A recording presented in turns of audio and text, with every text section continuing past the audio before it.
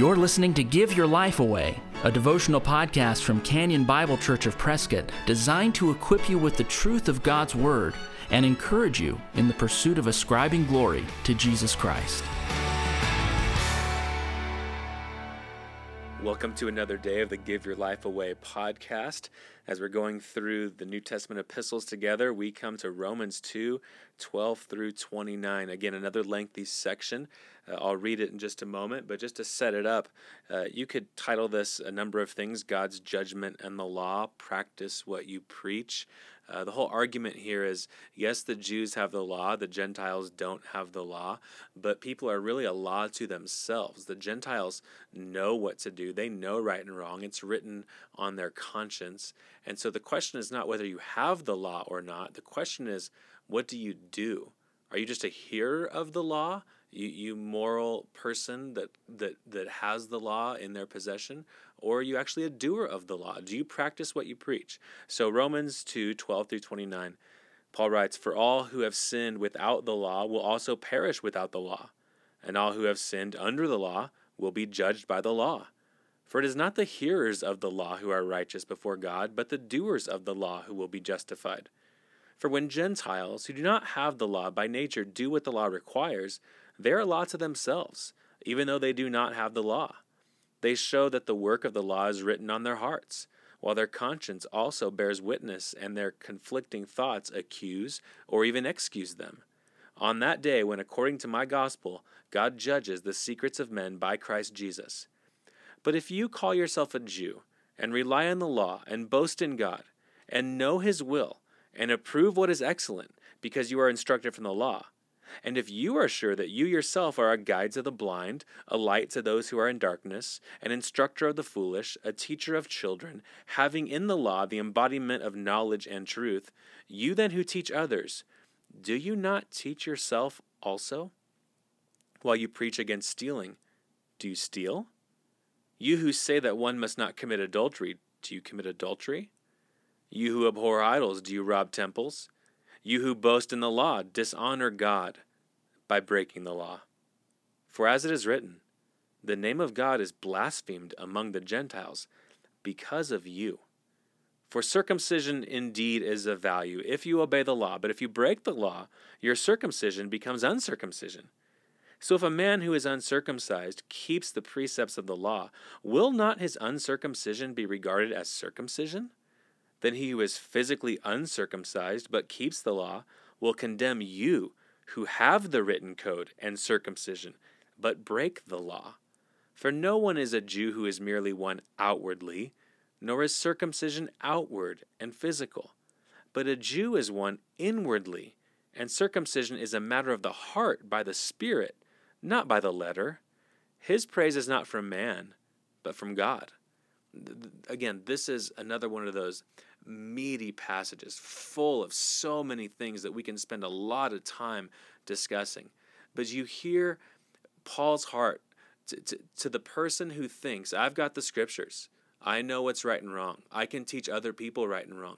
He's asking them to pause on their teaching and to think about their own life of doing. Are you practicing what you preach? It doesn't matter that you have the law if you live contrary to it. And again, I don't think the people receiving this, the people he's talking to, would immediately consider themselves as sinful. That's why that heart examination is so important here. So many good people who aren't doing horrible sins today, who aren't living highly immoral lifestyles, are tempted to read a passage like this and to simply think that it doesn't pertain to them. This is why we've got to go very slow through this section and really examine ourselves. And how about that verse 24? Wow, what a convicting verse. Paul says this, I'll start in verse 23. You who boast in the law, dishonor God by breaking the law. For as it is written, the name of God is blasphemed among the Gentiles because of you. He's quoting the prophet Isaiah here, but let that land. Man, that pierces the heart. That pierces my heart. The name of God is blasphemed among the Gentiles because of me. You know, even now as I record this in the news, people all throughout a number of different news outlets, media outlets, are so critical of Christians for being so hypocritical in what they, on one hand, will condemn one day or 1 year, and then the next year or the next day, they will approve of it because it suits their fancy. Now, this is the world looking at us saying, I don't want any part of that, God. And I think as Christians, we're tempted to think, well, all Christians are hypocritical. All people are hypocritical. You just got to deal with that. But that's not what Paul would say here. Paul wouldn't say, tell the world to deal with it, everybody's sinful. Paul would tell the moralist here, no, you need to rethink your own actions. You need to repent. You need to practice what you preach. And so I want to read a quote to close by William Sprague. And the idea here, and I've been thinking about this a lot lately, is that we often think that revival starts with reaching the lost with the gospel. Revival starts with other people. But really, if you look at revival in the scriptures, and if you look at the revivals in church history, revival starts with believers being brought low and seeing their need, their renewed need for Christ.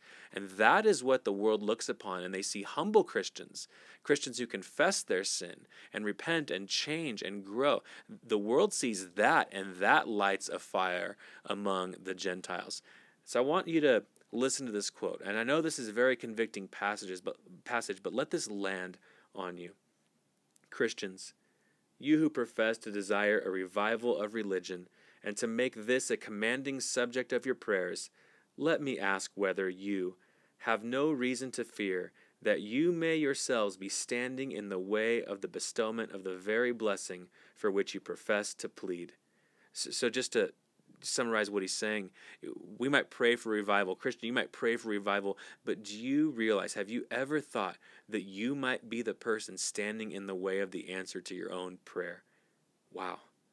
Sprague goes on, the great obstacles to the revival of God's work are no doubt to be sought in the church, and I appeal to each of your consciences, as in the presence of the searcher of the heart, whether the guilt of hindering God's work does not lie at your door.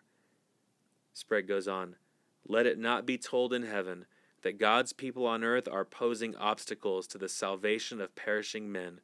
In doing this, you parents, you may be keeping your own children out of heaven. Man, that quote and this passage lands heavily. And this should make a believer want to go slow and think through all the ways that we do not practice what we preach.